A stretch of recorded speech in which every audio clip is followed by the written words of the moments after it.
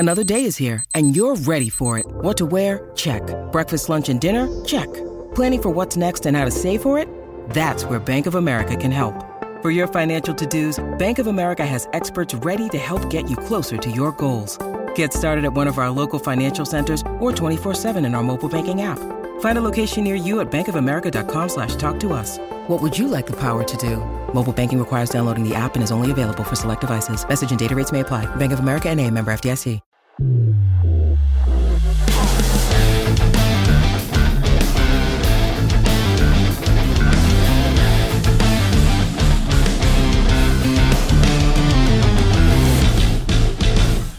This is your Bruins post-game recap brought to you by the Fans First Sports Network and the Big Bad Bees Podcast Network. I'm Jake Reiser, and it's Tuesday, March 21st. The red-hot Ottawa Senators rolling into town to face these Boston Bruins, who are on a 3-game win streak coming into tonight. Ottawa has stymied Boston just about all season, leading the season series 2-1. Boston only recently got a 3-1 victory at home against them a couple of weeks ago.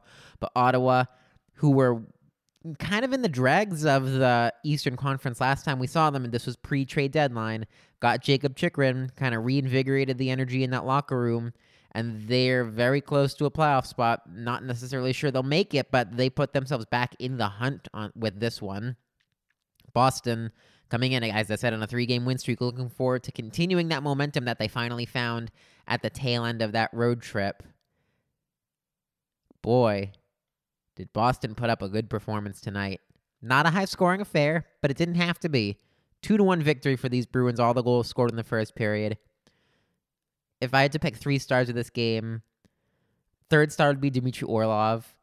Guy just put on an absolute penalty-killing clinic in that last couple of minutes. Guy's been standing tall on that blue line. Just a fantastic outing by him overall. Second star would be Jake DeBrusk.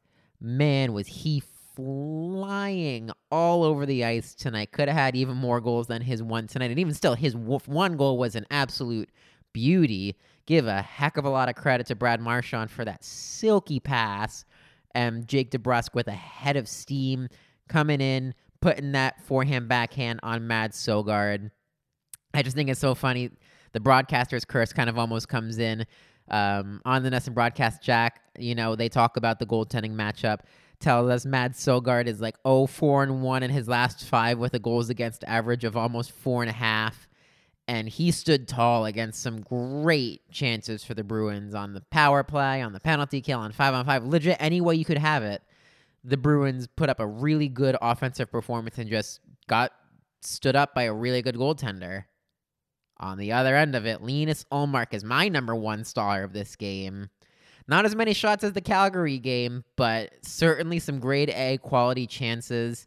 I think we can say his little slump is over. I believe I said after the game against Minnesota that there was a great rebound game for him, something he really needed. This was the great test to show people, hey, you had no need to worry about me. I'm all fine. I'm right here. Look at me making 40 saves against a really, detrimentally hot Ottawa Senators team, a team that's just going to throw anything and everything they can on me, and I'm going to stop as much as I can. The only goal that was given up to Dylan Gambrell, frankly, was a bit of an odd one, too. He got that wraparound really quickly, kind of out of nowhere, so I almost don't blame him. But he stood tall to so many things. I'm not a goaltending expert. I've never played goalie. I haven't played professional hockey, but from just as much as I can tell you, empirically from watching so much hockey and watching so much goaltending, is I don't know if something different was up with his upper body fundamentally tonight, but it was so important for him to use his shoulders, make shrugging shoulder saves, not necessarily just making a blocker save or making a glove save, but using his shoulders, using his chest, getting square to the puck, and when he can't get square to the puck, to kind of throw that upper body in a certain direction. I believe that actually ended up being the save of the game on NESN on Bruins penalty kill. He made a beautiful right shoulder save in tight. There's something about just the fundamentals about goaltending that I don't know if people don't necessarily appreciate or that just get overlooked, but it is so hard technically to be a goaltender. It has to be. It can't just be look at puck, see puck, save puck. I don't want to say who, but I've been around other people in the hockey community who just say, I just expect my goaltender to make saves and that's it. There's so much of a technicality to making saves, to tracking the puck the right way. It's so technical. You're with your feet, with your legs, with your glove hand, with your blocker, with everything. And not to say that Linus Ullmark makes it look easy. The effort he puts in is tremendous. But the results he gets from the work he puts in, that's tremendous for these Boston Bruins. That's so important. Between him and Swayman, both guys on absolute heaters right now. You're really not scoring much against these Boston Bruins. Between those guys, the blue line, the way they're performing. We heard today that Derek Forbort is going to be out for the rest of the regular season, but no surgery is needed. We keep our fingers crossed that he's back for the playoffs, and we wish him well in all of his recovery. But tonight, again, just stresses the importance of Linus Ullmark and Jeremy Swayman to these Boston Bruins, that having elite goaltending against teams that have such great offenses or relentless offenses like the Ottawa Senators certainly have, that's going to be huge going down the road in these last 12 games and in the playoffs, where you know everybody has a prolific offense and everybody has at least good enough goaltending to get them to where they are in the postseason. So just count yourselves very lucky, Bruins fans, that we have two phenomenal guys, and Ullmark put up why he's a Vezina contender, if not a Vezina winner already tonight. Another thing I want to give credit to the Bruins for in this game, I've said it in the last two recap podcasts, is the lack of discipline. I would say aside from the too many men tonight, the Bruins really held their own on undisciplined penalties.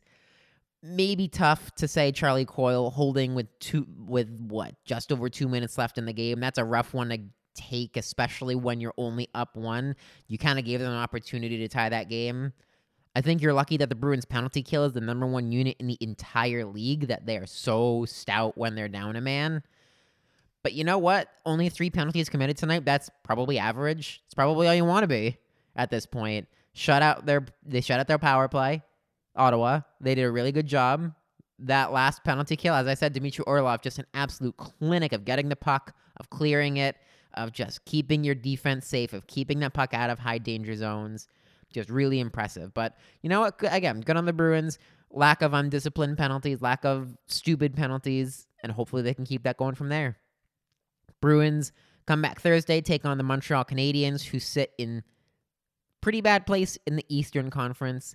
Definitely not where they wanted to be. They've had some injuries of their own this year. I feel like their goaltending situation still has yet to be answered between Jake Allen, Sam Montembeault, whoever they want to throw in there. And I get it. It's tough, you know. I feel awful for Carey Price, who's been an elite goaltender for them for years and years and years and years and years. And since that Stanley Cup final that they were in, he hasn't really played much of any time, if at all. So I feel really bad for him. But I don't want to say I hope that the Canadiens ever find a contingency plan or find their next Carey Price. But, you know, the Canadiens at least feel like they have a way forward. They've got some good young pieces. Nick Suzuki, Cole Caulfield. But we'll see how they kind of play into this rivalry game on Thursday. We'll see how alive the rivalry really is on Tuesday, or whether it'll just be a smackdown. Not to say everything's going to be a smackdown. I do give the Bruins a lot of confidence, but every game is its own day. One thing that Jim Montgomery said about the lack of focus and the lack of kind of staying in the moment the Bruins had in that losing streak. You hope that they stay in the moment and they treat this still as a rivalry game despite the differential in the standings, and they can truly just kick the crap out of Montreal.